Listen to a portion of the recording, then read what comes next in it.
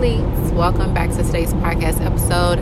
I am currently in the car. I feel like when I'm in the car, sometimes topics come to me, so I'm just going to go and flow with it, okay? Now, if you've listened to the podcast episode that's called The Truth About Strategy, I did share some business strategy in there for you, so if you're in a learning mood, go ahead and do so.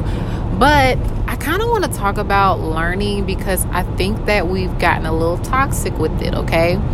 And this is just a super short message because I want you to get this and go on about your way through the podcast. It's a brief intermission, all right? But listen,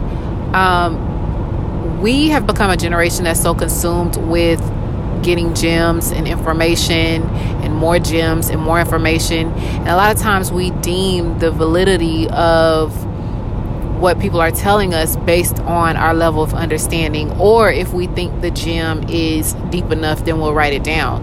But there's a huge lack of execution. Okay, it's a huge lack of execution. You've heard that, personal development is super important for you. Why has it been over 2 months since you've read a book? You've heard that your appearance is absolutely important because people, off first impression, they like to see a person that took the time to put themselves together. Yet, here we are. You are rushing through your skincare routine. You are rushing through getting dressed. You are not intentionally putting together this 6 and 7 figure esthetician that you say you want to be. So, this message is a brief message to really let you know that you don't need any more gems. You don't need any more information. You just need to execute. And when you listen to the gems, have an open mind, because a lot of times you'll hear a gem and unless it hit you like, oh yeah, that's so true.